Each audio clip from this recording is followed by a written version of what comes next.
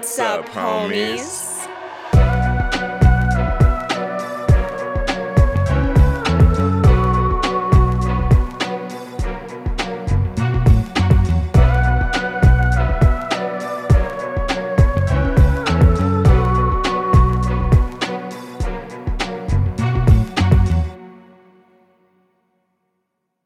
What's up, homies? I'm Erika. And I'm Roshane. I was going to do something. I don't know if I'm going to do it, actually. Okay. The prep was there. I was going to say, I know, it. because I was committed to it for a split second. I was going to be like, and I'm Willy. And then I just was, I didn't think it was going to work. It was a bit that I wasn't quite sure it was going to work. That's all good. We'll get him in the next one. It would have been better if I had pre-planned it with you. It was a fly decision, because if I pre-planned it with you, you probably could have gotten closer to the voice. Maybe. Than I ever in my lifetime or in my lifetimes to be can ever get. That would have been more compelling, but whatever. It's okay. Yes. So, all right, we're starting off strong, but thank you guys so much for joining us today as we dive into another spooky movie. And this time, Roshane picked a treat for us that actually makes perfect sense with a movie that we are both very interested in that is coming up soon-ish. Release date August? We're talking about the Five Nights at Freddy's movie. We just watched the trailer for it on Monday on stream. Yeah. And one thing that I did not get was the release date. It might have just said coming soon, to be fair. I lied. It comes out in October. So going off of that and the hype that I think both of us have about that movie, we decided to throw it back to another movie that was a little bit of an unexpected cult hit, I would say, that almost capitalized on the genre at a time that more people were expecting a Five Nights at Freddy's movie, but instead we got Willy's Wonderland. Yes. So once again, Stream has influenced the movie of the week, which again, shameless plug. If you want to decide what movie we cover, maybe you should stop by our stream on Mondays on Twitch. Mm-hmm. But we were watching the Five Nights at Freddy's trailer, which dropped recently, the official trailer. And yes, based off of that hype, it brought up naturally Willy's Wonderland, which is a film that I remember watching during that time period and being like, this is surprisingly good. And like from the trailer alone, it was like, okay, we got killer animatronics, very Five Nights at Freddy-esque, but not the exact same story. So it was like kind of hard to know what to expect with this one. But I remember watching it back in 2021 and thinking this movie was actually really good. And like I had a good time with it. So imagine my surprise when we officially got the news that the real Five Nights at Freddy's movie was coming out. Because I was under the impression that Willy's Wonderland was that movie. I felt like that was our attempt at Five Nights at Freddy's. Even with all of that, I do think that this particular movie stands on its own. It's the same realm, same idea. I'm sure when the Five Nights at Freddy's movie actually comes out, we're going to be treading a lot of the same waters here. But I do think this movie does some things that are very unique. And also it's got Nicolas Cage in it. So like there's stuff to talk about with that alone. Always a treat. And I don't think that you're alone in that feeling of saying, oh, okay, we've gotten a Five Nights at Freddy's film. Because I do think that Willy's Wonderland in a lot of ways is what I was kind of expecting that same movie to sort of do, to tread that same territory. And it goes down similar ground. But I will say, I did find an interview with the creators of Willy's Wonderland that they did with Entertainment Weekly. Okay. And I think that a lot of people did assume, like I said, just because of the nature of this film, that this was them doing a Five Nights at Freddy's film without calling it that and just kind of taking that same idea and putting it in a different vessel. But apparently that's not the case. They said that this was not meant to be a Five Nights at Freddy's film, and that was not the inspiration behind it at all. And that actually the idea for it, the screenwriter said, because originally this is a low budget film. This is an indie horror film by most means. It does not have the same budget. And I think that it is a little bit, does have a little bit of a kind of push forward because of Nicolas Cage, like his name being attached to it and being not only that, but the star of the film kind of gives it a little bit of a boost that not all indie films do get. But other than that, this is by all regards an indie horror, lower budget, quick shooting schedule, was supposed to be theatrically released, but didn't, obviously, because of the pandemic.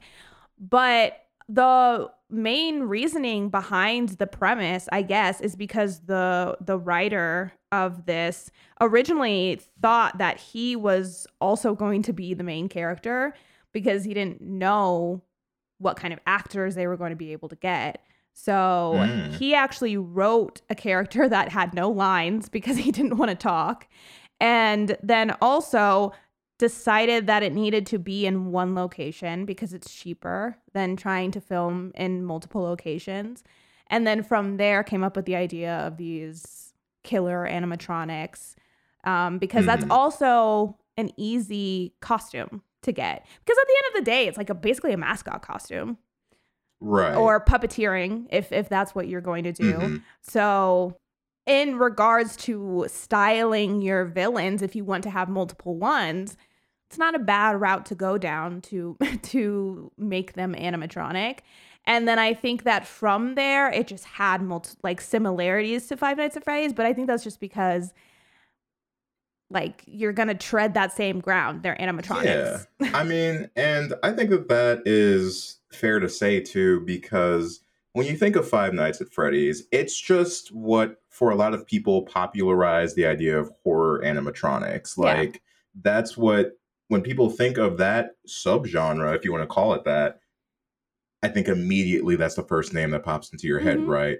But the fact of the matter is if moving forward this becomes a subgenre, you're going to end up getting a lot of movies with the same premise of killer animatronics in some childhood place. And then I think what's going to, moving forward, differentiate these films is what's the unique thing that we do with that premise, right? Right. And so that's one that when we get into the full conversation about the movie, I will call a pro for Willy's Wonderland. Is I do think that they have a unique premise here, despite having so many similarities with what a lot of people will call the blueprint for this, right? Yeah, no, I think that there is just a quality to this sort of an idea where, you're just going to have similarities across the board. But I think that that's because when you're dealing with a story like this, or even I think when you take anything that is based on childlike or child entertainment, toys, things that as children we might have viewed as scary, but then at the same time was kind of widely accepted for children, and then you take that and turn it on its head later on. I just think that you're going to run there's only so many stories you can tell when it comes to things like that. It's going to be kind of a similar idea because at the end of the day, if you're basing something off of a Chuck E. Cheese-esque place where the animatronics come to life, how many, if you've got 5 screenwriters in there who are all not connected to each other, I would bet that at least 3 out of that 5 are going to write a very similar premise because you're trapped in a place with animatronics. Okay, what are you going to do with that? Because we even see that these aren't the only 2 mediums to do that story. We also had the Banana Splits, that short film. The Hug is another one that's very similar.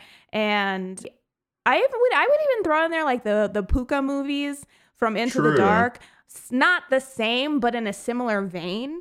Because, like I said, when you get this idea that is based off of what made you scared of as a child, most children are scared of the same type of thing.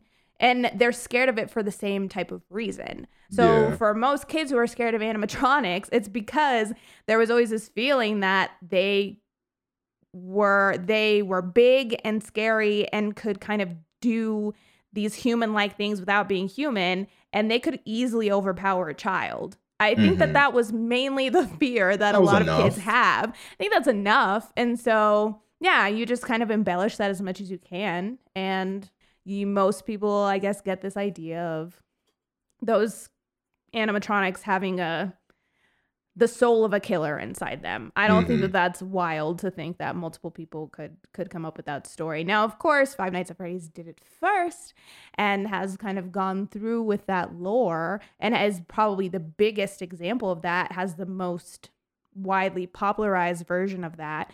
But they also didn't just come up with that idea out of thin air. Like, people have been scared of animatronics before Five Nights at Freddy's even did it. Right, exactly.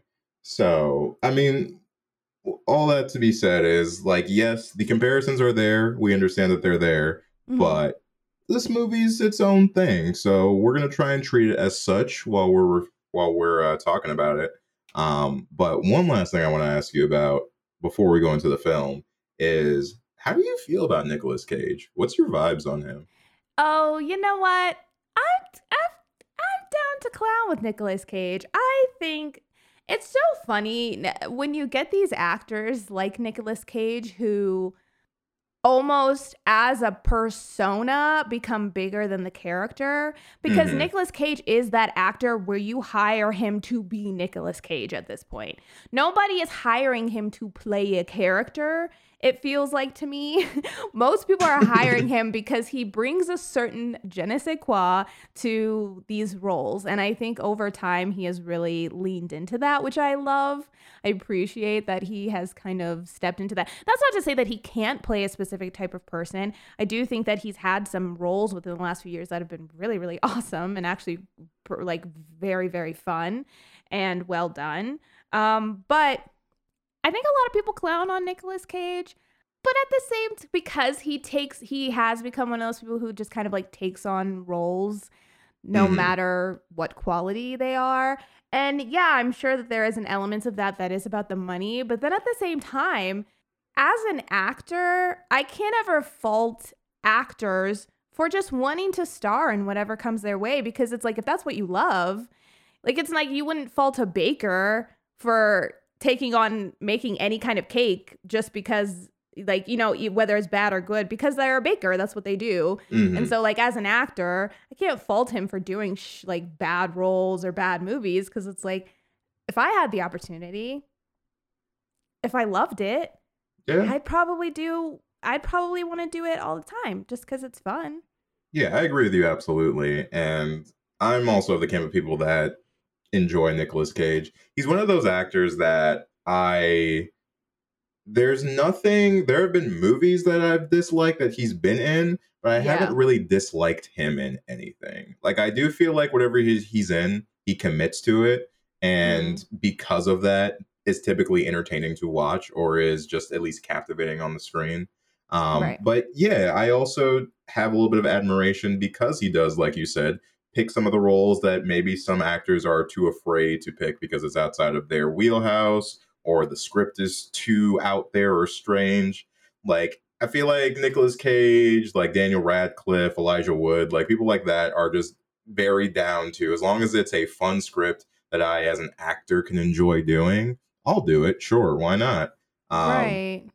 And so, like, I feel like when it comes to Nicolas Cage, most of his films, I just enjoy watching him on the screen. I never know what he's going to do next. I feel like he's very unpredictable.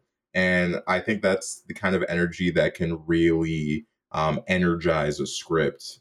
And like, it's definitely a useful persona to have. And I think for this film in particular, it really knocks it out of the park, because it just kind of leans into a lot of his strengths. And so we'll talk about it a little bit when we get into the full film. But I was just kind of curious whether or not you were a Cage stan or not. My feelings. And I'm not going to sit here and say that Nicholas Not the Bees Cage is always my cup of tea, because there are times where he is a bit much for me. Mm-hmm. But for the most part, yeah, I enjoy him. I do have to give the man kudos for committing and being brave and just kind of doing things to try them, because there are a lot of people, I think, that would not be willing to do and make the choices that he makes and commits to. I gotta give that to him. The man commits. If nothing else, he commits. He commits. And you know what? I don't want to live in the world where we have performers, actors, entertainers that don't have the level of commitment that he does. Yeah. Because, like, you need those people to trailblaze the thoughts and ideas and the actions that most people won't do, so that people can even conceptualize that of like, oh, that's a choice I can make there, or that's a thing I could do. I just feel like these people play an important part. So it's exciting to see him in this role. I'm excited to talk about this film to find out how you felt about it, Erika. Mm-hmm. But I think before we do that, we got to figure out how scary exactly Willy's Wonderland is. Yeah, so on a scale of 1 to 5, 5 being super scary and 1 being super silly, Willy's Wonderland is a 1. It's a 1. It is. It's a 1 that for like 2 or 3 scenes will skate into a 1.5. Yeah. Like, yeah, I agree with that. Right? Like during some of the deaths and some of the kills, it's like, okay, we're getting a little spooky. But outside of that, it's more of just a wild ride of a movie. Mm-hmm. And I will say, yeah, I think the only way that this could maybe skate up higher for you is if you have a fear of mascots, animatronics, or puppets. If those kinds of things make your skin crawl, then this would be a hard film to get through, because it's a lot of that. So if that irks you, then this movie might bump up a bit, but that's the only way. Agreed. And with that said, homies, we are entering into spoiler territory, so you have been warned. But today, we are talking about Willy's Wonderland from 2021. This film was directed by Kevin Lewis, with a story by G.O. Parsons, starring Emily Tosta as Liv, Beth Grant as Sheriff Lund, and Nicolas Cage as the janitor. Welcome to Hayesville, home of Willy's Wonderland. What was once the town's heart of happiness is now a graveyard after several mysterious fatalities forced the place to close. And since the town refuses to tear down the building, Liv and her group of friends take things into their own hands. But when a silent stranger is sent to Willy's to die, it's up to Liv and her friends to get him out alive. Insert angry animatronics, super fun sexy time, and a whole lot of punch here. Our film concludes with Liv and company breaking into the building to save the new janitor. But who are the ones who are really trapped in Willy's Wonderland? Also, it's your birthday, so let's party, everyone. Roll credits. That whole who are the ones that are really trapped in Willy's Wonderland gives me the same energy as when people say, I saved this dog from the pound, but really he saved me. I don't know why. That's fair. Yeah. That's fair. Or have you seen those ones where it's like, I'm not the stepfather, I'm the father that stepped up. Like, I don't know. It's like, how you haven't seen those? It gives me that same kind of energy. You know what pops into my head is the one little snippet that is, how's it go? Oh, he's like, is the guy getting attacked? Oh, call an ambulance.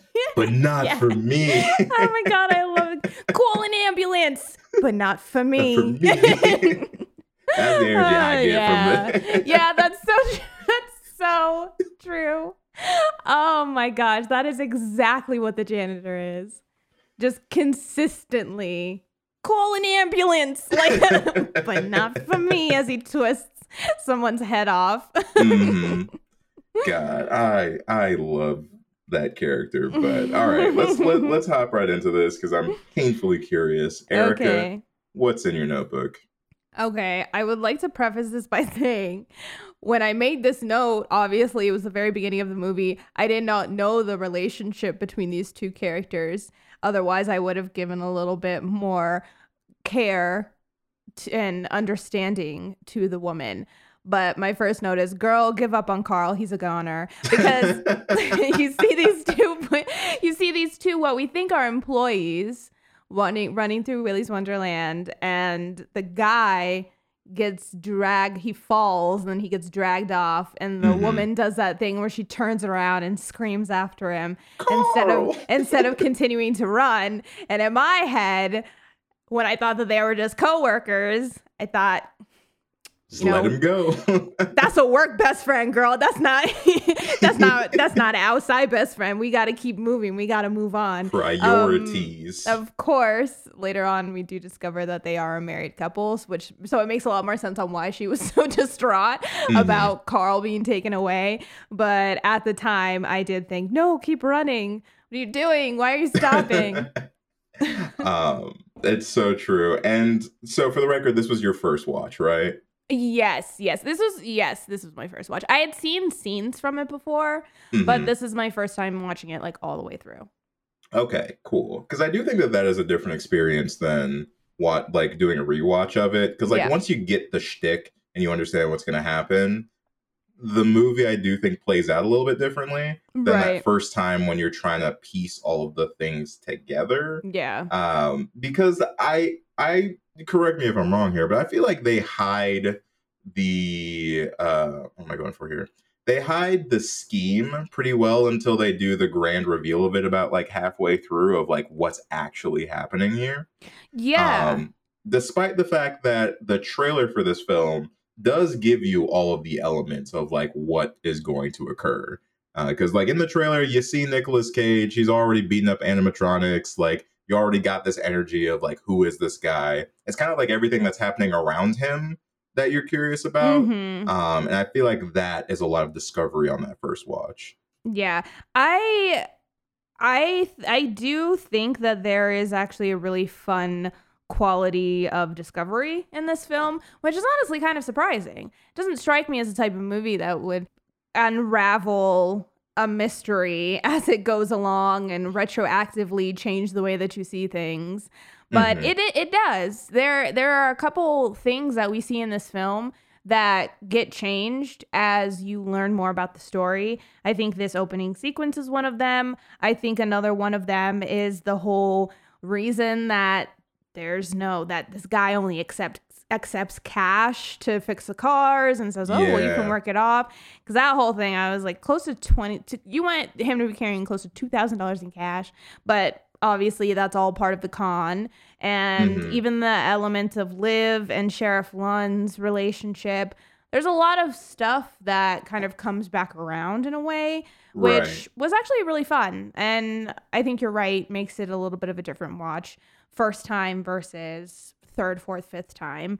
So yeah, I actually really, really enjoyed that aspect of it, of kind of figuring out the story along with some of the characters, along with the janitor, because it does feel like at times we're learning things at the same time that he learns them, and it just kind of makes things make more sense contextually. Because at the time, I'm not gonna lie, I was side-eyeing the whole, oh yeah, we don't have an ATM, we don't have internet, but I hope you carry this much cash to fix your tires. But like I said, that is just all part of the ruse. And also too, I'm glad, because there's at one point where they're driving by and Liv and the janitor lock eyes, and one of my notes was, she is looking at him with crazy in her eyes. She was looking crazy with a capital C. I thought, Liv, girl, what is up with that? You are giving up serial killer vibes, but you find out later it's because she knows what they're gonna do to him. And so she's kind of internally freaking out about that because now they've waited too long and he's already going to be inside when they try and execute this plan. So it made me feel better about Liv after I discovered that, because I was worried. I was worried at first that she was having a psychotic break by looking at Nicolas Cage. He had absolutely destroyed her psyche. And look, if Nicolas Cage is holding that specific look that he held during that shot at you, I'd probably have a similar reaction. I might. Yeah. That might honestly change my whole viewpoint of the world and of life. I imagine. I've never done acid, but you just assume you'd see that image of Nicolas Cage. One of the things that I would trip would be Nicolas Cage looking at me like that. And probably there's a moan that he does later. I'd probably hear that at the same time. I will insert the moan here. There you go.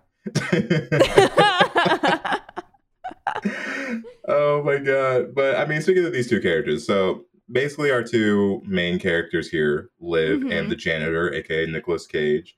I want to know how you feel about both of these characters, but I want to throw in there that I do think this movie does a great job at introductions. Because, like, we jump into both of these characters mid whatever it is that they are doing. Whether it's Liv attempting to burn down Willy's Wonderland, or it's the janitor recklessly driving down the highway, only drinking energy drinks and barely escaping death while not being phased at all. Yeah. But how do you feel about the introduction of both these characters? So, yeah, I like the introduction to, like you said, all of these characters.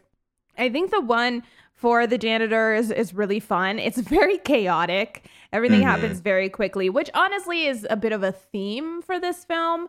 There is a lot of stuff that happens really quickly to varying degrees of success for me. But I do think that the introduction to the janitor is very fun. And I like that we get this version, this silent but deadly version of Nick Cage straight off the bat. He's just very much don't start none, won't be none. And I like that. I like that we kind of get that feel of him very, very quickly. Liv is a little bit more of a character that I think takes some time to not warm to, because that's not true. It's because I didn't dislike her at all or anything when we first met her.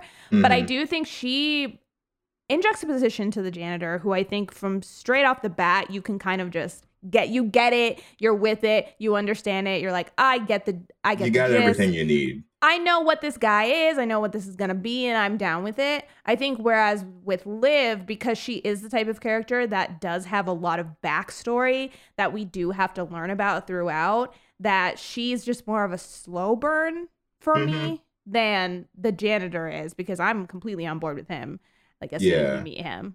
Oh, yeah, I agree with that. I think they are definitely opposites in that way, where the more time you spend with Liv and the more of her story you get, I think it's easier to attach or to latch onto her as a character. Yeah. Whereas, like you said, the janitor is very upfront about who he is. Honestly, something I didn't catch the first time I saw this movie, but I caught this time through that I love, is the implication that the janitor, after his car breaks down, stands in the exact same spot until the tow truck gets there, because there is a shot of the shadows on his feet like sweeping to the side, implying that this man has not moved at all. A random little shot that I didn't see before that I freaking love. That opening sequence, we just get everything that we need to know about him. And then Liv, on the flip side, we know that she's doing something and she's in the middle of something, and we have this sheriff who we find out later on is kind of sort of her adopted caretaker. Right. I don't really want to say like mom, because like they do not have that family energy. It's more just like she's taking care of her. But we know that like she's got something against Willy's that the sheriff, seemingly at first, seems to be just stopping because it's arson. You know what I mean? Not that it's like a bigger nefarious thing. But I did enjoy the town's involvement in all of these shenanigans as well. With the amount of cast that we have, I do think it's important for everybody to play a role in things. Mm-hmm. And I think for the most part, everyone does. Like, even the auxiliary characters add something else to this situation that I think is kind of valuable. Yeah. Yeah, definitely. Pro tip, don't commit arson in broad daylight. Not just a thought, just a little crime tip for you. But yeah, well, and also too, this is like the House of Wax town. There's exactly 10 people that live in this town, and therefore by the end of it, the entire population seemingly is wiped out. If there are more people, I do have to imagine that there are more people, because I do imagine that each of our teenagers has parents that are also members of this town. So there is seemingly more, but it is heavily implied that this is a crazy small town, in part to what has happened in the past, but also in parts of the fact that it's just seems like it's not a town that they keep up with. It seems like a lot of it is kind of in disrepair. It does not seem like they do a lot with the town, because it does strike me as the type of town where it's like, okay, whoever lives here, like, that's who lives here. That's important. Right. And we don't need any newcomers. We don't need any new people coming in. We're not trying to attract a lot of attention. It seems like that sort of a town. Mm-hmm. No, I agree with you there. And so because of that, we do have a bit of a smaller cast. It's weird because at one point in the film, it feels like there's a lot of people like in Willy's, until you find out that Liv's entire friend group, spoiler, is body count, which I like, because I do think from the nature of this movie, we do need to figure out a way to get more kills out of it, other than Nicolas Cage just wrecking robots. Like, somehow we have to get more bodies in this kind of sort of horror movie. Right. And so Liv's friend group does a good job of serving that purpose. I think the downside to that, unfortunately, is it makes characters that I think would otherwise be good kind of forgettable. Like within her friend group? Within her friend group, yeah. Yeah. Yeah. Because like I've seen like people having like some people having issues with the friend group and just like their acting or whatnot, which didn't actually bug me at all. I just felt like there were a couple of them that had certain things to do, and then the rest of them were really just filler. Yeah. And so it just felt like they weren't doing much, mostly because they weren't given a lot to do. Yeah, they're body count characters for sure. I mean, half of the friend group is body count, and the other half is important-ish to the story as far as pushing it along. I didn't have a problem necessarily with the friend group. I want to preface this by saying I think this is a very, very fun movie. I had a good time with it. I was very entertained. I thought it was funny. I liked so much of it. However, I will say this movie to me does have some plot and pacing issues. Okay. To me. Okay. And I think that the friend group storyline plays into that. Got you. For me. Because I will say, I was really excited for the friend group to finally bust onto the scene. Because for the first part of the movie, we get a lot of fun with Nicolas Cage, which I really enjoy. I love all of that, where it's just him trying to do his job, and then these things keep happening, but he says, damn it, I'm going to do what I was hired to do. I love all of that stuff. But I was excited for the friend group to come on the scene, because obviously, because of the type of character that Nicolas Cage is, he is kind of unstoppable. So our body count has to come from these other characters. And I was excited for that. I was excited to start to see the animatronics kill people. And then they get there, and it was just a little bit off to me. The sequence of events once they get there felt kind of didn't do for me what I was wanting it to do. Because Liv gets there, and last we see of Liv, she's getting taken by Siren Sarah. And then the next thing we see, she's fine. She's just falling from the ceiling and she's fine. And that was strange to me because I was like, what were you doing up there? What happened? Did she just leave you hanging from a vine on the ceiling and you just fell into Nicolas Cage's lap? Like, what was the aftermath of that? So that was a little bit weird. But then, so her friends have this whole fight about going in and saving her, which I like. I do think that I do think that that's a good enough reason for the rest of everyone to get roped into it, because they have this dilemma about, do we save our friend or do we not? And they're half and half. Like, half of them want to save her, half of them don't. And then through forces they can't control, they all end up inside. But then once they're inside, Bobby and Kathy, despite Bobby specifically being the character that was like, fuck Liv, dude, I'm not going in there, all of that immediately falls to the wayside. They go to have sex in the animatronic dungeon where multiple people have been murdered. They go to have sex there. The rest of our characters stick together to tell the janitor kind of the situation about what's happening. But then their reasoning for all having to split up did not I didn't think they really needed to split up. They very easily all could have stayed together once things started popping off. And then pretty quickly they get killed off in quick succession. And so it just wasn't I just felt like all of that could have been drawn out more. And like we could have had more time to really play with these characters, because like I said, these are the only characters that we have that are the helpless victims. And it feels like back to back, we kind of knock them out.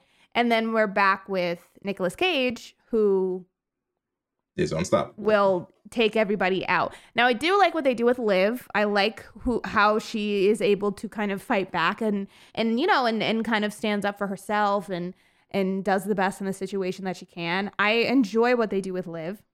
But yeah, I don't know. I was just a little bit bummed by how quickly everything happened when we finally got inside with our teenagers. I get that.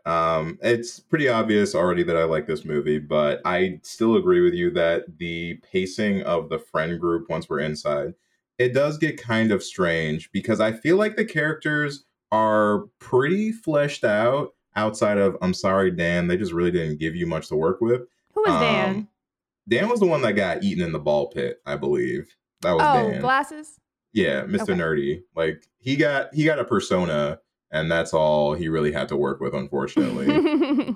But I still feel like the characters, like, I like their dynamic with each other. I like that everyone had their little quirk, a la most, teen horror group situations. But it felt, and sorry, I also enjoy the fact that everyone in the group was knowledgeable about Willy's. All of them knew what was going on in there, so that we wouldn't have to waste time like revealing to multiple characters outside of the janitor about what's happening. The issue then, plot-wise, comes in exactly where you say, where like the group kind of splits off and does all of their own things, when these characters should know full well the danger that they are currently in. Like, the whole reason Liv went in there is to save the janitor from these killer animatronics. Same animatronics that Kathy and Bobby walk right up to and admire before they go off and have their little sexy fun time. It doesn't track for the characters to know how devious and deadly these things are, but be so relaxed in their presence. Like, I feel like everyone should be freaking out to be even in the same room as these things, but they don't seem to care that much once they're all together in there, which is strange. It's just very strange for these characters to act like that. Right. And then it is doubly strange, specifically for homeboy Bobby to go along with everything. Granted, I think I just felt that way because he was really spitting while they were out there about some of the facts about what they're currently doing, but then proceeds to do everything that he's shitting on Chris about, because Chris is kind of there because he clearly has feelings for Liv, is trying to impress her. It's just kind of like the ride or die doing whatever she needs to get done. And Bobby calls him out on that, being like, hey, dude, you are risking all of our lives because you are into this girl. That's kind of messed up. Yeah. But then proceeds to put himself in perilous danger because his girl gets a little bit horny in the murderous fun time room. So I'm like, the characters, I think, start off strong enough for me, but then once it gets time for them to die, I feel like they did unravel a bit. Yeah. So it just made the sequencing of all of their deaths not really hit. Yeah. Because it was just like people were dying, but I wasn't really feeling anything because... Yeah. And I want to make it clear that I'm not even... This isn't a case of, oh, it's not realistic or, oh, it doesn't make sense. Because I don't think that this, obviously, it's not the type of movie for that.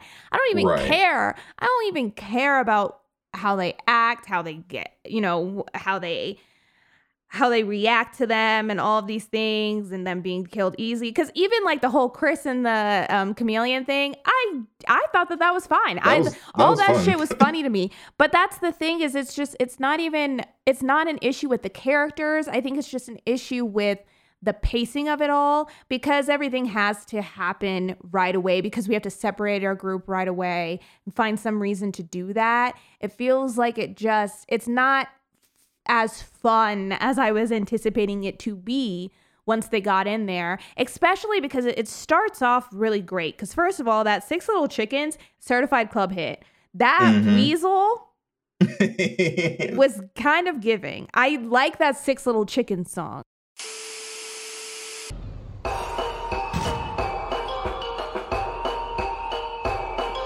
Six little chickens at the end of the line. Six little chickens at the end of the line. One happy weasel says it's dinner time. Six little chickens ought to be just fine. Six little chickens in the weasel's den. Four little roosters and a couple of hens. Nowhere to run, nowhere to hide. Six little chickens at the end of the line. Six little chickens, watch out now. Six little chickens, here comes the weasel. Six little chickens running out of time. Whoops. Five little chickens at the end of the line. And I thought, okay, I like this. I liked that whole setup.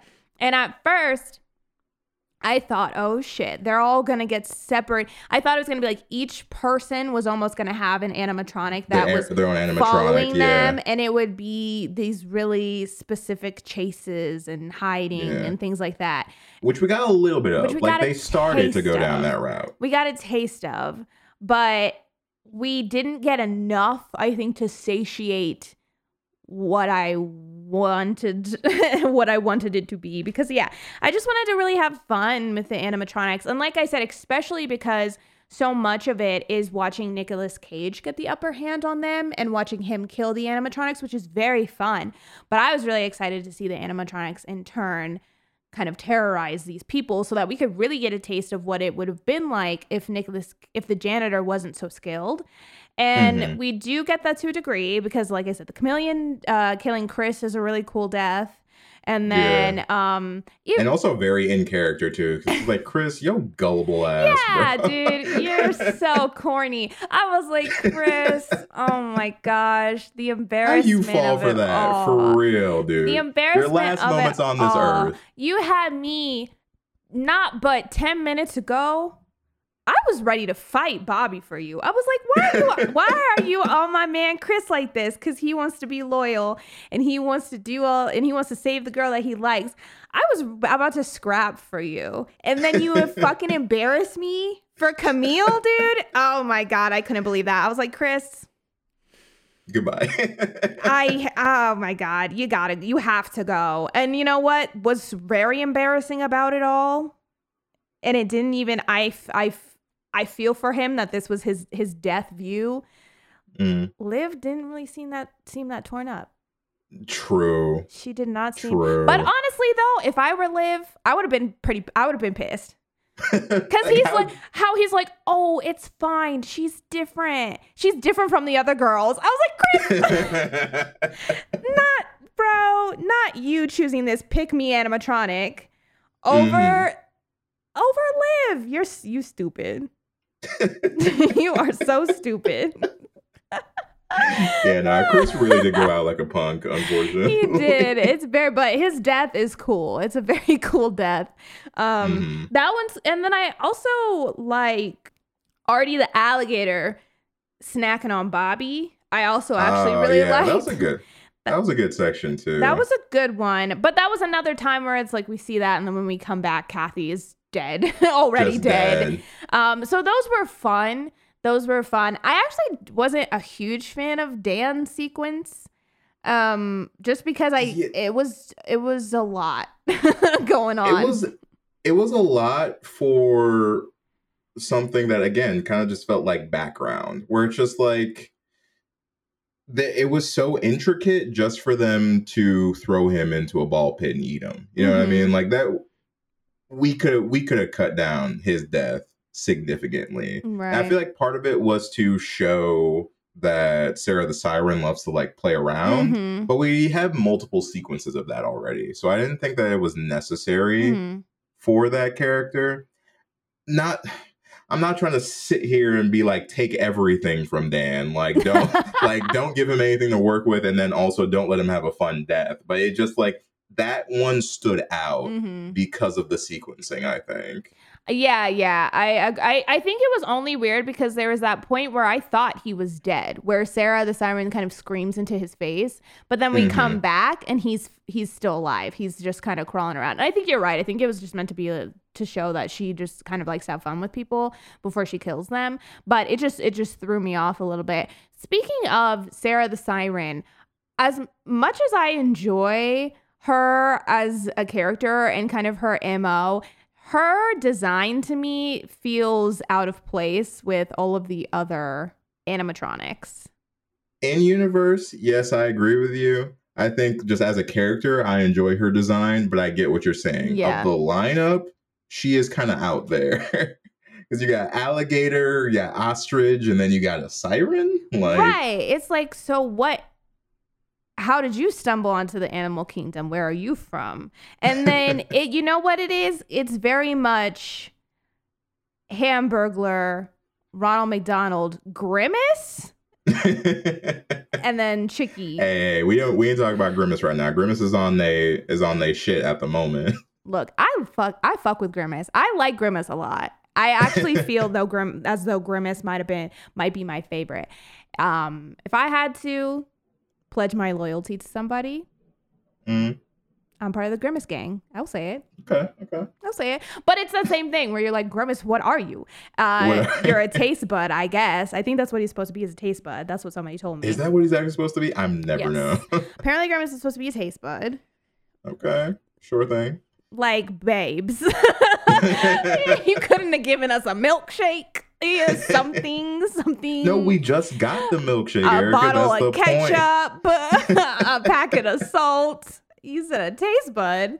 That's crazy. But yeah, as a character, I agree. She is honestly, besides Willy and the build up to Willy, she is probably the most we get of one of the animatronics. She's kind of like the partner in crime, the second fiddle. She gets to do a lot, which is practicality wise makes a lot of sense, because obviously this is a character design where really the only thing that she would have had to wear was something on her head. And then the rest of her is just the actress's body. And so I'm sure it was much easier to use her to be able to do a lot of things because she's not being hindered by a giant costume. So it makes a lot of sense. Yeah, which just to toss in there too, which I found very interesting, is they only had one of every suit too. So they did have to shoot this chronologically because they had to destroy the suits as they went. But that probably lends into things too, where it's just like, we only got one of these, so we got to make sure that we're using them at the right spots. Especially if we're going to break them later. Right. And also, apparently, the ostrich was a puppet. That was the only puppet they had, which also makes sense on why that character is the first to get killed. Because I'm sure, shooting-wise, that was the hardest to shoot around, because it was the only one that was a puppet and had puppeteers that had to kind of control it rather than just one solid person within a suit. Did you have a favorite of the bunch? Oh, Yeah, I mean, I kind of did like Cammy the Chameleon, just because I thought you're playing some mind games, which I thought was very fun. I think out of everybody, I just liked the approach, and I love that tongue was okay. Let me okay. Wait a minute. Hold on. You want to take that one more time? Let me take that back. What was that? I love that she kills people with her tongue. Okay.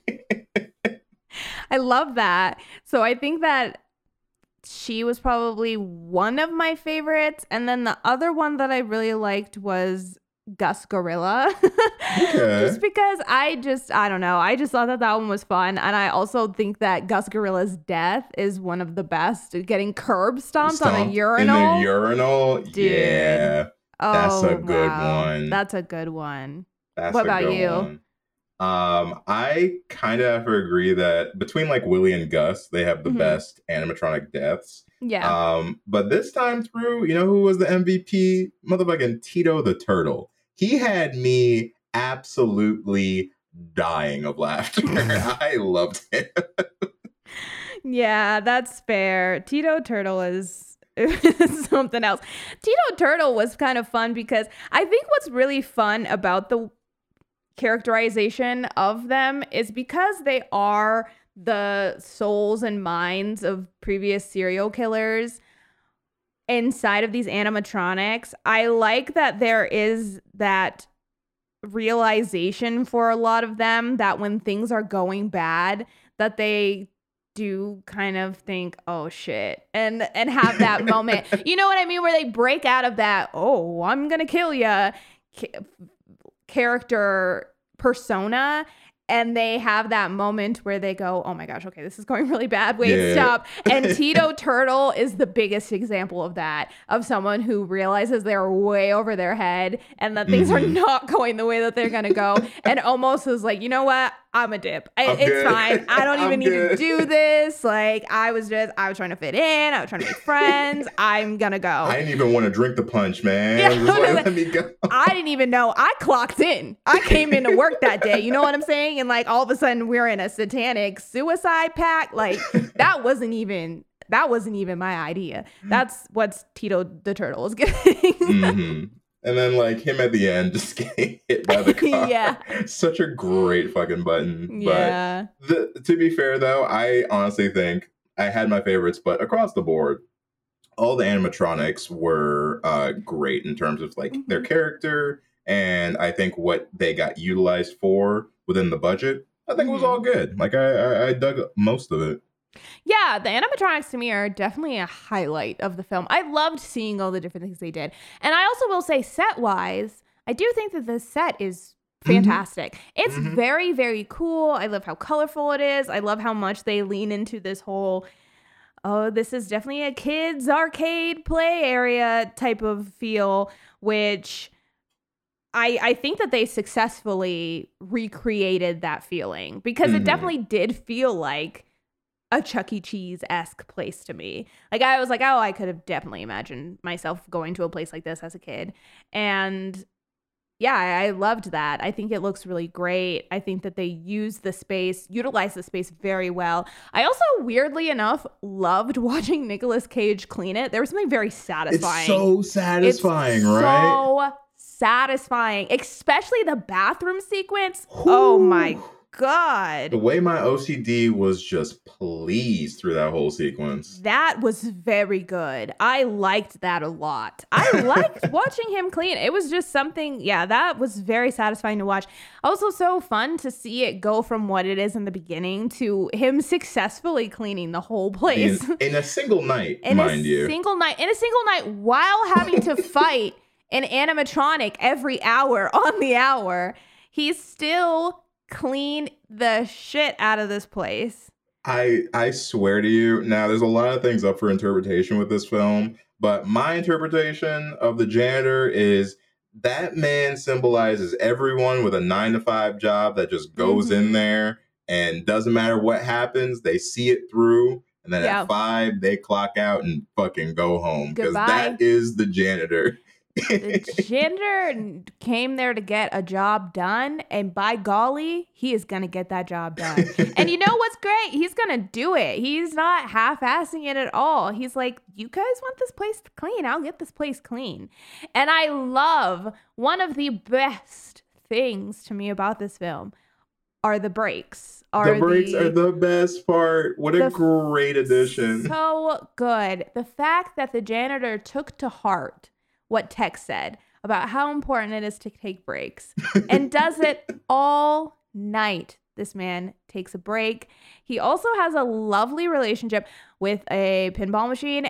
It's giving Titan a little bit because way that he was touching the pinball machine was very sexual. Well, very sexy. True, but you know, we had the back and forth between that and the happy fun time room scene. So since those were happening in conjecture with each other, they naturally, I think, were leaning into, all right, you know, have some fun with that pinball machine. Oh yeah, he was fingering those buttons kind of crazy. I was taken aback. Would you believe me if I said that Nicolas Cage improvised his dance? Oh, yes. Yeah, no convincing needed. From the minute that my man threw that hand up in the air, I said, there's no way anybody choreographed this. This is very much Nicolas Cage. They probably played music and let him be free. Because, yes, it definitely felt like a Nicolas Cage-esque dance. It was so good, though. I loved it. It was one of those ones where it's like, literally anyone else, bro, this would be so corny. But because it's you, I'm kind of vibing with you, dog. Yeah. Let's go ahead. Let's play some pinball. Well, and I was excited because he'd been struggling with that pinball machine all night. And he finally got a good score. He did. I think he got the high score. Yeah, I think he beat it. He finally got the high score before everything, finished up for the evening, which was great. It's so funny because it kind of reminded me of when I was younger, the orthodontist that I went to. They had a game in the waiting room, and it was like, like an old school arcade game where it had like the joystick and all of that. And it wasn't Galaga or Galactica, but it was similar. And that it was like a space game where you had to shoot at alien like ships and like Space Invaders. It was like Space Invaders, but it was, you know what I mean? It was like a knockoff kind of a thing where it had a name where I would not find that in any other arcade, but it was basically the same Alien game. Blaster. Yeah, exactly. Or it's like Star Shooter or something like that. And you're like, oh wow. And the way that anytime I had an orthodontist appointment was buzzing to go and play that game and try and get the high score. Oh, I was very much into it. I was all about it. And I would just sit there and play it before my appointment. And then after my appointment, I'd be like, let me get one more round in. And I don't think I ever got the high score. It was hard though, dude. I mean, they probably had so many patients. And that's fair. So many people probably played that game. I mean, obviously not as much as if it was just a regular arcade, but there were adults that also went to that orthodontist who were probably kind of eating it up. And I mean, you know what you have to do. Go back. You have to go back as an adult and beat the high score now. I don't even make an appointment. I don't call. I just walk in there. Through the lobby, no check-in, go straight there, crack my fingers. And then, you know what would be unfortunate, though? If I did not get the high score. It would. And it would be really awkward once the authorities got there as well. But, like... Maybe they'd understand. Yeah. Maybe they'll maybe they'll understand. Maybe I don't know, dude. Look, we're going back to the movie. We see what happens when the popo gets called in this situation. Oh yeah, dude. Yeah, let's talk about the town aspect and how they play a role within Willy's. Right. Well, all right. So we got a couple main characters here. Yes. We got Mr. Ted, who owns the building. And then we got, what's his name? Jim or Jed? Jed. Something like So, Jed. yeah, Jed and Tex. Tex owns the building. Tex, not Ted. Sorry, Tex. Tex and Jed, they're the ones who are kind of like the masterminds behind getting people into Willy's, with Tex being the owner. And then Sheriff Lund, who is in on the whole scheme. But basically, the town has agreed with Willy and the animatronics. We'll feed you guys as long as you don't leave the building and murder the rest of the town. Mm-hmm. Which, look, for small town culty shit, I kind of get plot-wise. I'm like, all right, the lesser of two evils. But my issue very much arises when the sheriff arrives on the scene. Same. Because the janitor is literally solving your problem, ma'am. He's eradicating the issue. What is your issue? Because like when later on, when Tex and Jed show up and see the aftermath of everything, they have the reaction I expect, which is, oh shit, this guy got rid of our problem. Yeah. I don't understand what is up with the sheriff. Like, they are ecstatic. They are so happy. And it makes sense why they would be happy. Right. Because the thing about it that's hard for me to wrap my head around, I suppose, is that there is no benefit for our three co-conspirators besides nobody else in the town gets hurt. That's the only benefit they're receiving by what they're doing. So to no longer have that be an issue, plus you don't have to kill other people, dude, it's a win-win. So yeah. Sheriff Lund's kind of issues with him are not clicking because it's not like he is failing at taking these people out. He has been successful. He has not missed. The man has not missed. And so to see that and then be pissed off about it, I could understand being fearful of saying, okay, well, if you don't kill Willy, then that's bad because now you've just upset him. But that's not the issue. That's not what it seems to be. It just seems to be that she's pissed off that he's kind of messing up the status quo. Right. And there's part of me that kind of likes this idea of Sheriff Lund being this character who has been in this for so long that she's lost sight of what it was even all for and like the purpose of it, and that it's not just about killing people, it's about protecting people. And so if this is like, you know, now she's kind of just stuck in this cycle of, oh, this is how it has to be. Like, part of me feels like that's maybe what it's supposed to be, is that she just doesn't even see that this is better than what they're doing and just let him be. And if he dies, he dies, but at least you tried.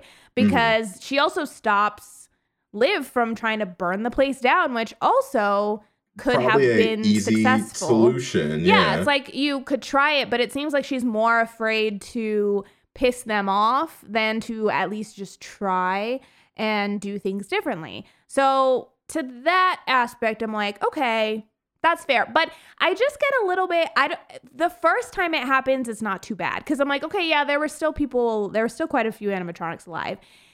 But the second time, considering Willy is the only one alive, I do wish that second time she had just kind of been like, okay, I'm going to let you try. But if you fail, like, that's on you. And then maybe she still got killed, like trying to leave or something. I don't mind that she died. That was great. No, but that was fine. Yeah, but I do wish that she had a flip or just kind of understood, because it just doesn't make sense to me that, dude, your problem is almost completely solved. There is one animatronic standing in the way of this town being able to move on forever, and you no longer having to be like this crazy, basically can also accomplice to a serial killer, conspirator. Like you're in there. You're part of this. You could be done. Like, you could be done. And the fact that never clicks for her is very strange to me. Get that stuff off of her. Willy, I'm so sorry about this prick. Eloise, please, stop. He's a good guy. Shut your yap and get outside. They killed some of them. Oh, stupid idiots. He'll just incite them more.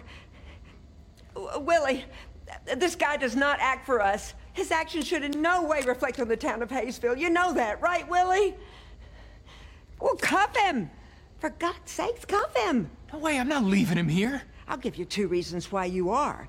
Your wife and your kid. If we don't do what needs to be done, nobody in this county is safe. Why couldn't you just die? Where are the others? They're dead. Stupid kids. Do you see? Okay, time to go. It's so strange. And echoing the fact that like this is one of those movies where no, not everything needs to make sense. But like stuff like that really stands out because it's just so strange. Like just on a human level, I feel like that's strange. And especially so when you do see the contrasting reactions of her 2 co-conspirators who have, again, the feeling that you assume people would have. It's like by the time she arrives, even the first time through, I do think enough animatronics have been taken out that she could at least start considering the idea of like working with this guy or whatnot. And then I definitely agree that when it's just Willy, it's like, yo, come out. Like, how much more does he have to prove to you that he's capable of doing this that you need to see, lady? So I give her shit, but I also give, Officer Evan? I give him shit too. Because like as somebody who was brought into the situation, I feel like his reaction was equally strange once they got there. He was very skeptical of the situation. And then he gets the lowdown. He gets told what everything is, like what's going down. But then he too arrives at a point in time where this stranger from out of town has seemingly rid them of half of their problem. As an outsider looking in, I don't understand why you'd follow the sheriff's directions here. Right. You should be on the janitor's side of like, well, from what you've told me, this guy seems to be the answer. Like, why are we taking him in? Right. And it's like, it for a moment, it is that. He has this hesitation of, why am I handcuffing this guy? Why are we doing this? Why am I unwrapping this chameleon? Why am I taking all this stuff off of her when she is basically on death's door? Like, he has these moments, and then, he kind of gets pushed also into it, which I guess you could say, oh, well, it's like that chain of command, maybe, well, whatever. Yeah, and it's maybe, and I guess Liv also kind of reiterates it's the same kind of cult mentality of you believe that this is the way that things are supposed to be, even if it's wrong. And so you keep going, and it seems like Evan is kind of like leaning into that. So I guess that it was maybe Evan's kind of thing, because he does have a change of heart, of course, right before he gets killed. But and also too, of course, the sheriff tugs on his heartstrings by saying, "Do it for your wife and your baby. Like, it's the only thing that will keep them safe." So she kind of plays with his emotions a little bit, but he's an outsider who's pulled into the situation and kind of blindly follows, which to me almost feels less egregious. Not that he's doing a good thing by any means at all, but the fact that he doesn't really know the full scope of everything and is just kind of being told, this is how it has to be, this is the only thing that will keep your family safe and all that stuff. He's kind of like between a rock and a hard place. But with the sheriff, it's like, 20 years, girl. 20 years you've been having to do this bullshit, and you're finally seeing a way out, and you're spitting in its face. And I don't understand. I will say one of the funniest parts of this movie to me is when the janitor walks back out to throw the body away and sees her in the car and waves at her. That is one of the funniest parts of this movie to me. It's one of my favorite parts.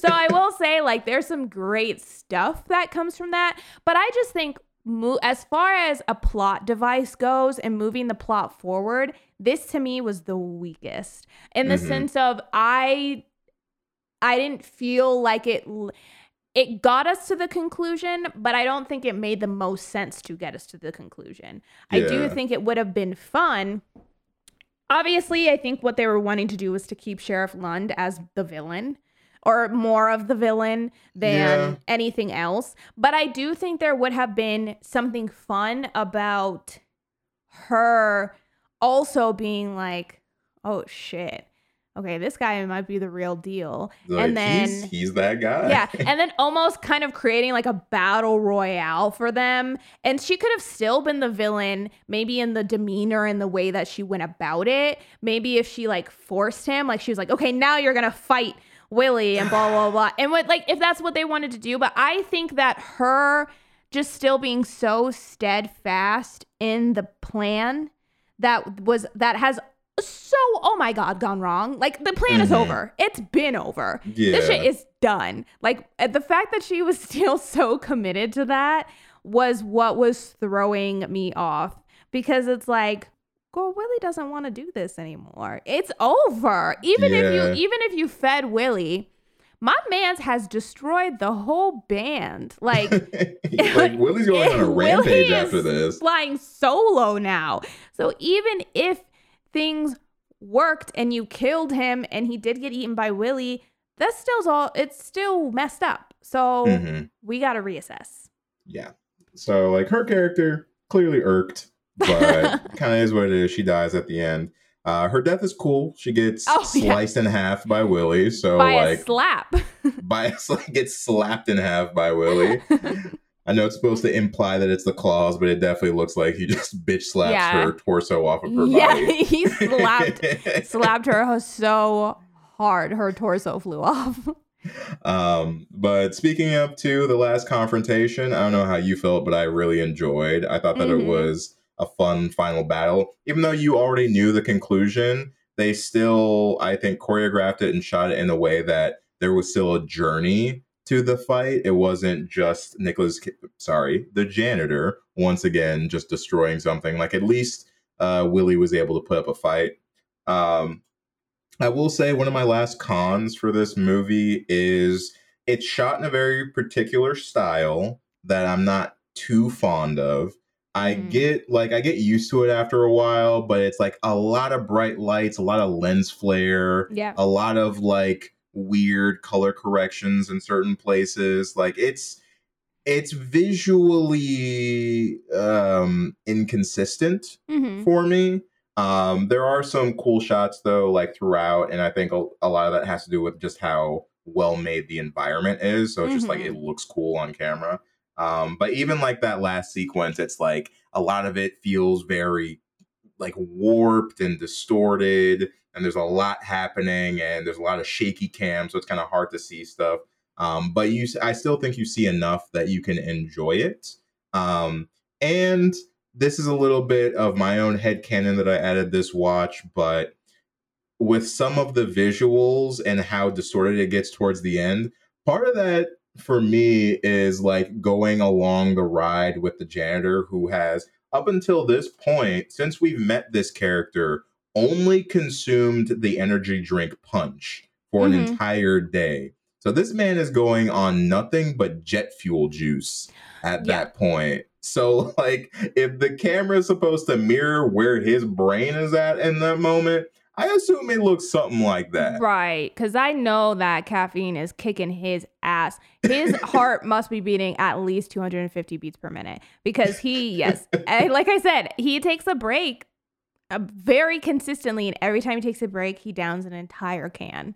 And so, at this point, he is absolutely buzzing, floating in the air. And so, if that's the case, which I could see, honestly, if he's just in a crazy state, that maybe that is reflected in the camera or the shooting style. Because you're right, it does have a very specific style. It kind of feels almost like an 80s action movie parody at some points. There's a lot of like zoom ins, which I really love. Kind of like a Western vibe sometimes too. Yeah, it definitely does. And so I do enjoy the shooting style for the most part, but I do agree, there's a lot of lens flares. It's a very particular style that they were going for, which is either going to work for you or not. I think one moment that I do really love shooting wise was when he is fighting Gus, the gorilla, and it does the cam where it's strapped to your body, and it does it to Nick Cage, and then it does it to Gus, where he's like, you just see this gorilla getting thrown around, and I thought that was really funny.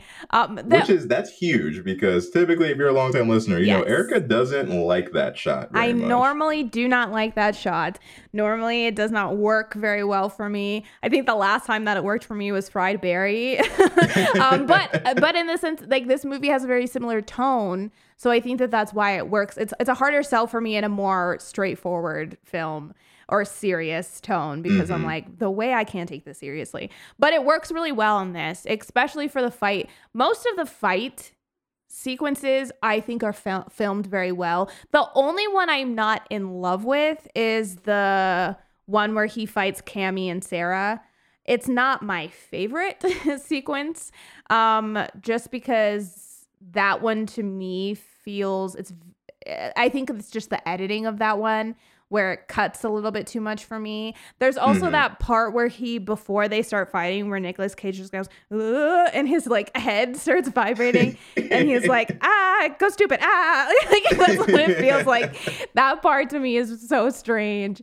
But that's the only part where I was not wild about the shooting style. But other than that, for me, I think it fits the film tonally. Stylistically, I actually really appreciate that they were so sure in the style that they wanted and really committed to that, because I do think that it helps to bring this very specific quality to the film, and I honestly think that a lot of it does actually help to make some of those comedic moments hit better than if they had not committed to that. So I do really appreciate that aspect of it. And yeah, I like the ending, the fight between Willy and the janitor, I think actually works really well. It's hard because I feel like you have this build up to it, because Willy and the janitor are just eyeing each other the whole movie.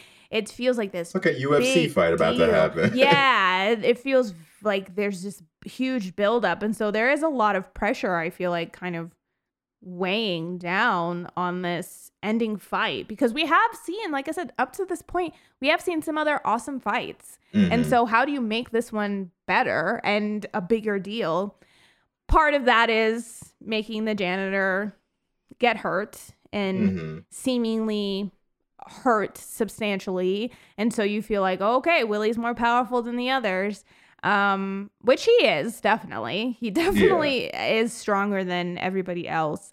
But I will say, even when the janitor comes back and they go fist to fist, claw to claw, whatever, I like it. I think it works well. And I actually was really, really pleased by the time that it was over, because it didn't feel too easy. It didn't feel too easy, but it also didn't feel so over the top where it felt like an unbeatable battle, where I wouldn't, like, at this point in time, I already know the skills that the janitor has, so it was not hard for me to believe that he could take on Willy. Yeah, exactly. It's funny how they honestly skate that line of, like, they make this untouchable protagonist who can't be beat, but it still feels like by the end of most of his fights that they are earned. Like, he earns those kills every single time. Yeah. And, like, so it's great on them for choreographing that in such a way where it's like, it tells that story, especially with a character, again, that is not saying anything, because the janitor has no lines the entire film. He does not say a single word. Right. Well, also the janitor rips through handcuffs.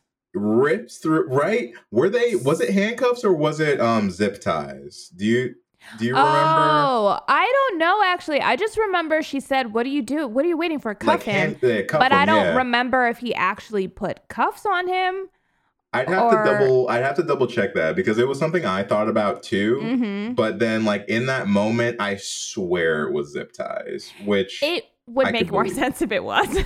Because yes, he just pulls his hands apart and they are free. Now, granted, if it's not zip ties and it's handcuffs, I think that's just badass though. Like, as a character choice, that would be nuts if he just rips some handcuffs in half. But no, and that's another thing where it's if he did just rip completely rip those handcuffs off of his wrists like that. I especially do not doubt that he could fuck Willy up. So that's just another part of the janitor lore. But he does that and then finishes cleaning up. And then in the morning, Tex and Jed come back. And like I said, this to me feels right that they would be excited. They're excited to move forward. They're excited to move past this. They're making plans. They're trying to figure it out. But at the end of the day, they are still bad guys for what they did. And so it also feels really great when they get taken out by Siren Sarah. Yeah, who's like, I gotta go out with one last bang.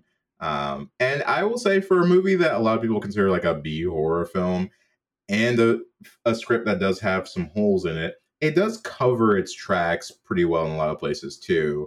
Like the fact that Jed still fixed up the car potentially for Tex later on makes so much sense. So it ties back around to the janitor getting his car back, because in a different situation there would be no car, like it wouldn't repair the car. But in this scenario, it's like, no, it actually makes a lot of sense that the car would be there waiting for him in the morning.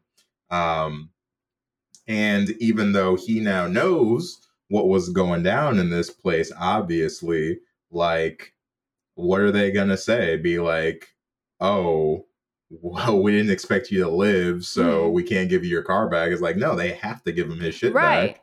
So he upheld his part of the deal. They made a deal. Part. He did every part of his bargain plus some overtime, getting rid of your animatronics for you. So yeah, he did what he was supposed to do. And yeah, I agree that it makes a lot of sense because at first I did think, oh, why is the car there? But yeah, it's Tex just takes people's cars, and so they do fix them up. And I feel like that's cool because it is kind of shown, because Tex was previously driving, I think, one of the cars that we saw in the past when they did like the flashback. And so it would make sense that he just gets these cool cars. I like that they switch the story depending on who gets trapped in the town too, so it's not always the same situation. That's also pretty cool. Yeah, because if you think about it, it makes a lot of sense, because they start off with a totally different story. I think Liv's family is probably one of the first families that they did that to.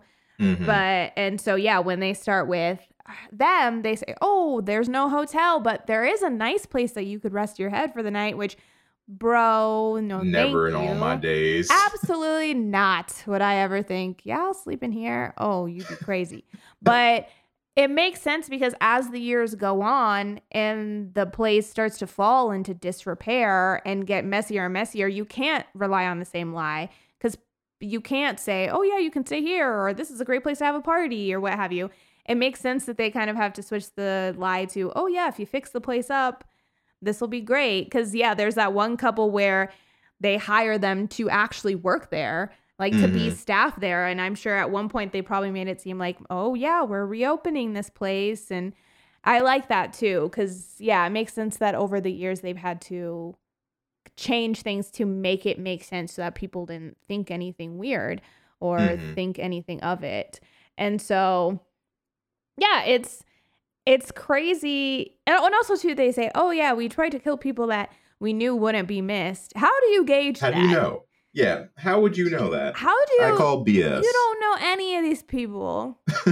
So you're just basing it completely off of, fully basing it off of looks. Oh, you don't look like someone that would be missed. How rude. How absolutely rude. Now, granted, she's like a petty addition to that. So you didn't even need to say that, because she does say like, oh, and some unlucky people just, just got kind of caught up, wrong place, wrong time. So just throw that in there. But I was like, geez, you didn't have to roast these people in the afterlife. Like, haven't they dealt with enough? Right. And I also will say, I didn't say this earlier, but I do like the backstory, that idea that the entire reason this place was created was as a front for serial killers to get families alone. Okay, that's scary. Terrifying. That's scary. Yeah, or the idea that all the people who are working at this children's place are serial killers. Oh, what a terrifying thought. That's a scary thought that honestly makes sense because, like, yeah, I guess that for them, that is kind of a great front. It's a great way to kind of hide in plain sight and not have anybody be the wiser. Yeah, I mean, I agree for like the first and maybe second kill though. And then I'm just like, how did you keep getting away with it? Did you keep getting away with it? Yeah. Because like based on the backstory, it's kind of implied that they got away with this for a hot second before the police actually showed up. A long time. She also makes a comment that it started to smell, which implies that they were hiding the bodies inside of the place. Inside. But no, agreed, because imagine someone in your family saying, "Oh yeah, me and the family we're gonna go to Chuck E. Cheese tonight." Mm-hmm. Go to Chuck E. Cheese, never come back. Never come back. Nobody's checking into that. Nobody's saying where were they last seen? Oh, Chuck E. Cheese. Okay, cool. Like nobody is looking into that.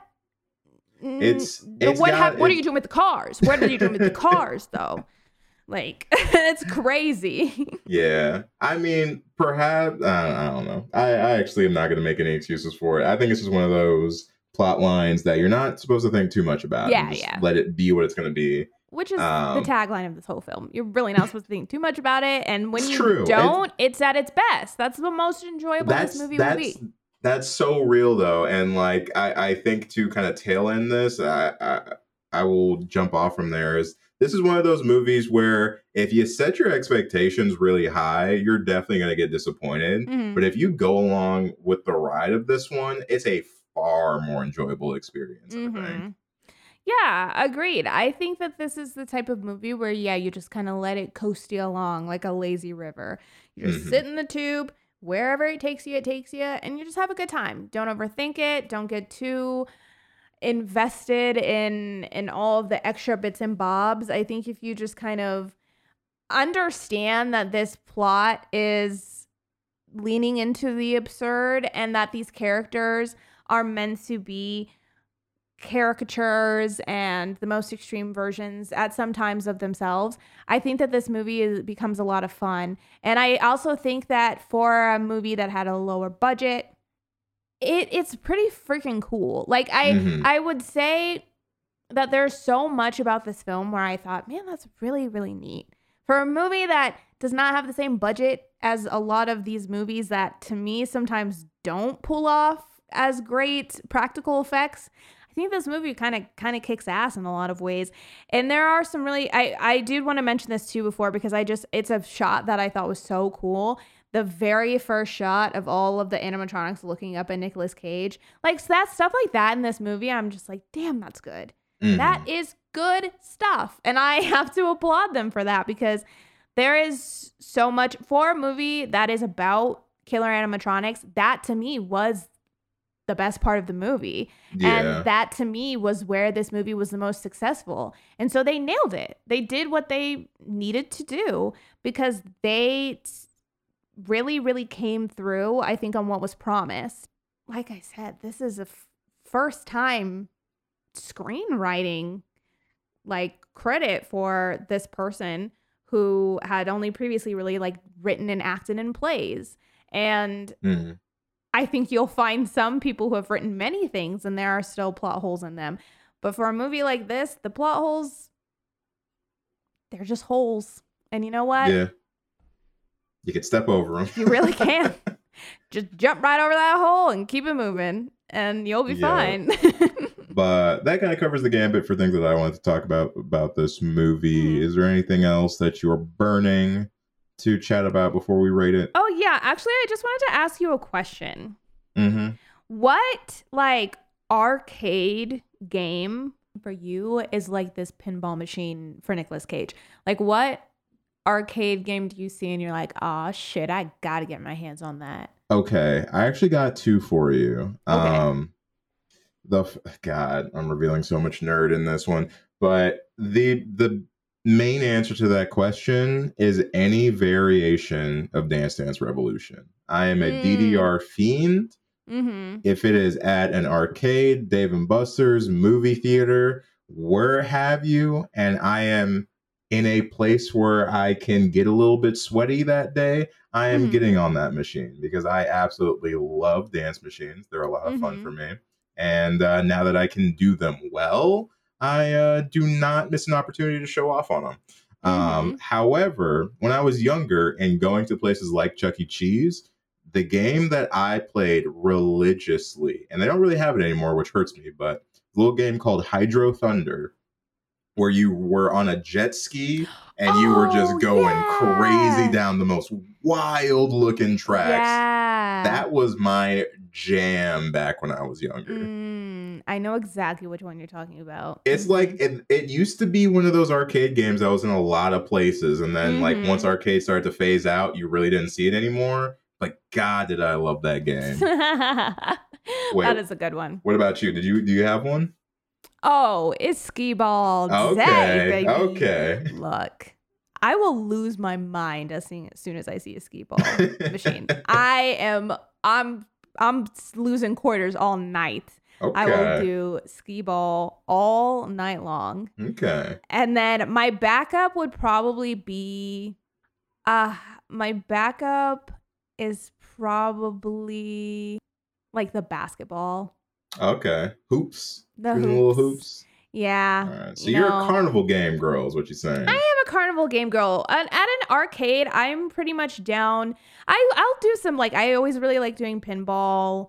And I always like doing like Tekken and Street Fighter and things like that because I always love doing it with like the old school joystick and controls and stuff. I get you. But I'm going usually straight for more of the carnival games because I also love the ones where you like throw and knock down the clowns and like all that shit or the one where there's like the water gun inside of the duck or whatever. Yeah, you gotta fill up the and you have to fill it. They're fun. Like They're fun. I love that shit. So that's usually where I go. But skee ball is always going to be my ride or die. The basketball one just makes me feel like I'm living my like Mike dreams in that because nowhere else am I ever skilled at basketball. But I'd be swishing on that game. You bringing the heat? Okay, all right. Sometimes I do. Keep that in mind next time we're out and about. Basketball is my favorite sport. You know, I love the way they dribble up and down the court. It is what it is. But yeah, keep that in mind. If you guys ever catch us in an arcade, you'll know where you already know where we'll be at. Come find us. Well, not you, because like you said, there's not that one anymore. Yeah, but the other one. You'll see me dancing. Don't worry. I'll be that guy. Dancing. I'll be that guy. Maybe wait till he's done, but yeah, don't interrupt me. I'm trying to get it perfect. But all right, what are we gonna rate Willy's Wonderland out of? We can name. I mean, I am slightly inclined to just name it, rate it out of Nicolas Cage's, but we also might have other films with Nicolas Cage in them. So Janitors. Could rate it out of Janitors. We could rate it out of Punch Cans. I mean, it's on the nose, but yo, come on now. Probably Punch Cans. I was also going to say Little Chickens because I'm still thinking about that song, but the Little Chickens. Punch Cans also works very well. Hey, it is a bop. I mean, I picked the film, so if you want to pick between those two, let's do. Oh gosh, no! Don't put it. You choose because. All right, cool. We're doing Punch Cans. Yeah, there you go. I just feel like it's so specific to this one. Yes. Well, since this was my pick, I'll go ahead and start us off. But I'm going to give Willy's Wonderland a 4.6 out of 5 Punch Cans. Oh, wow. Okay. Yeah, no, I really, really like this movie. And even on a second time through, I liked it equally as much. Even in some places enjoyed it a bit more. I just think that this film, despite its flaws, because it's not perfect, it's just such a fun ride of a film. It's really funny in a lot of places. Nicolas Cage is fantastic in his role. But I think the other characters working around him are also doing a pretty good job with what they're given.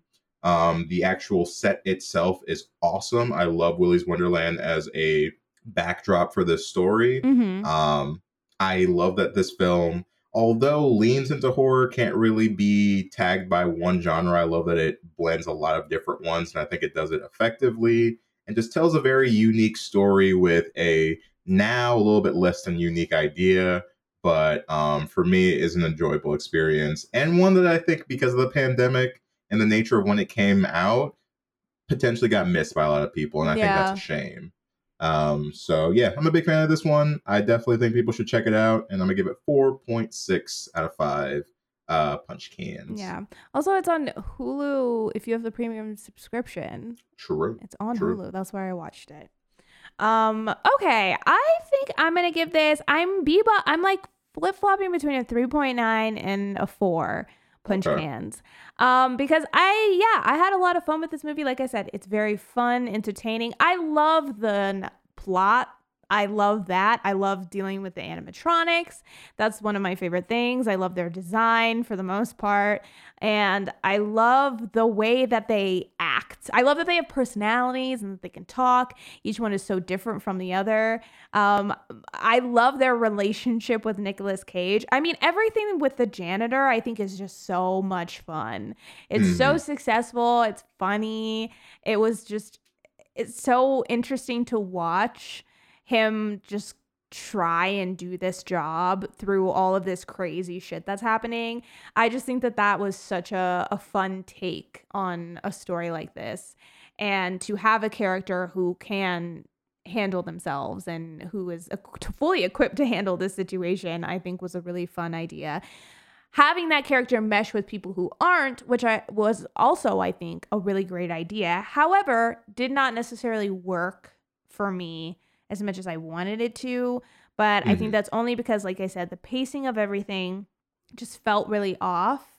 And I think we get rid of our teenage characters so quickly. We don't really get to bask in the fun that we could have had with them now also being kind of forced into this situation. And then because we get rid of them so quickly, we have to introduce this plot with Sheriff Lund quickly, who also kind of strikes me as going in a different direction than I was expecting, which is good, but also not my favorite thing.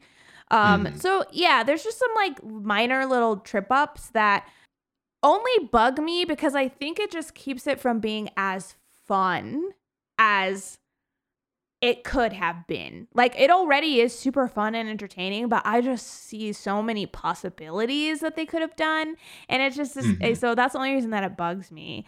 But other than that, this is a real nice, quick, like hour 25. It feels nice and quick, and it's a fun ride to go on. So I think, I don't know. 3.95. punch cans. How about that? 3.95. We'll go right in the middle. All right. Fair enough. And then last question. Did watching this film make you more excited or less excited for the idea of Five Nights at Freddy's? I think it actually made me more excited. Okay. Surprisingly. Yeah, I don't know. Something about it, I think just because it just got me really hyped to see more animatronic goodness. And I'm also excited to see this in a different way because we're going to have very different characters dealing with this situation in the Five Nights at Freddy's film, at least according to what the trailer is portraying. And I'm excited to see that go down a different route and follow a different sort of protagonist. So yeah, I don't know. Got me excited. Okay. Same here. I was kind of curious. But that is it for our discussion on Willy's Wonderland. Like we said, this is streaming on Hulu if you have a premium subscription. So go give it a rewatch if you've already watched it. Go watch it if you haven't, and let us know what you guys think of the movie. You can always talk to us on our social media. We are Homies of Horror on everything. Or if you prefer, you can always email us. We are homiesofhorror@gmail.com. And if you want to talk a little bit more in depth about this film, other films, and other things besides horror, but also in addition to horror, you can always come and join us over in our Discord. The link for that is in our social media bios. And if you're listening to this on Monday, that means that we are streaming on Twitch tonight. Twitch is where we play spooky games and hang out with the homies, chit chat, have some drinks, have some laughs, and definitely have some screams. So if you would like to come through and say hello, then we would love to see you there. The link for that is also in our social media bios. And last but never least, if you are so inclined, we would love for you guys to leave us a rating or a review. You can do both on Apple Podcasts. More we get, the better. Recommends our show to more listeners. And we just like to hear what you guys are thinking of the show. So if you have an Apple account and haven't done that, we'd love for you to. Over on Spotify, it's super easy to leave us a rating by simply clicking the stars underneath our name. But that is it for us this week, homies. We hope that you enjoyed all of our Willy's Wonderland discussion.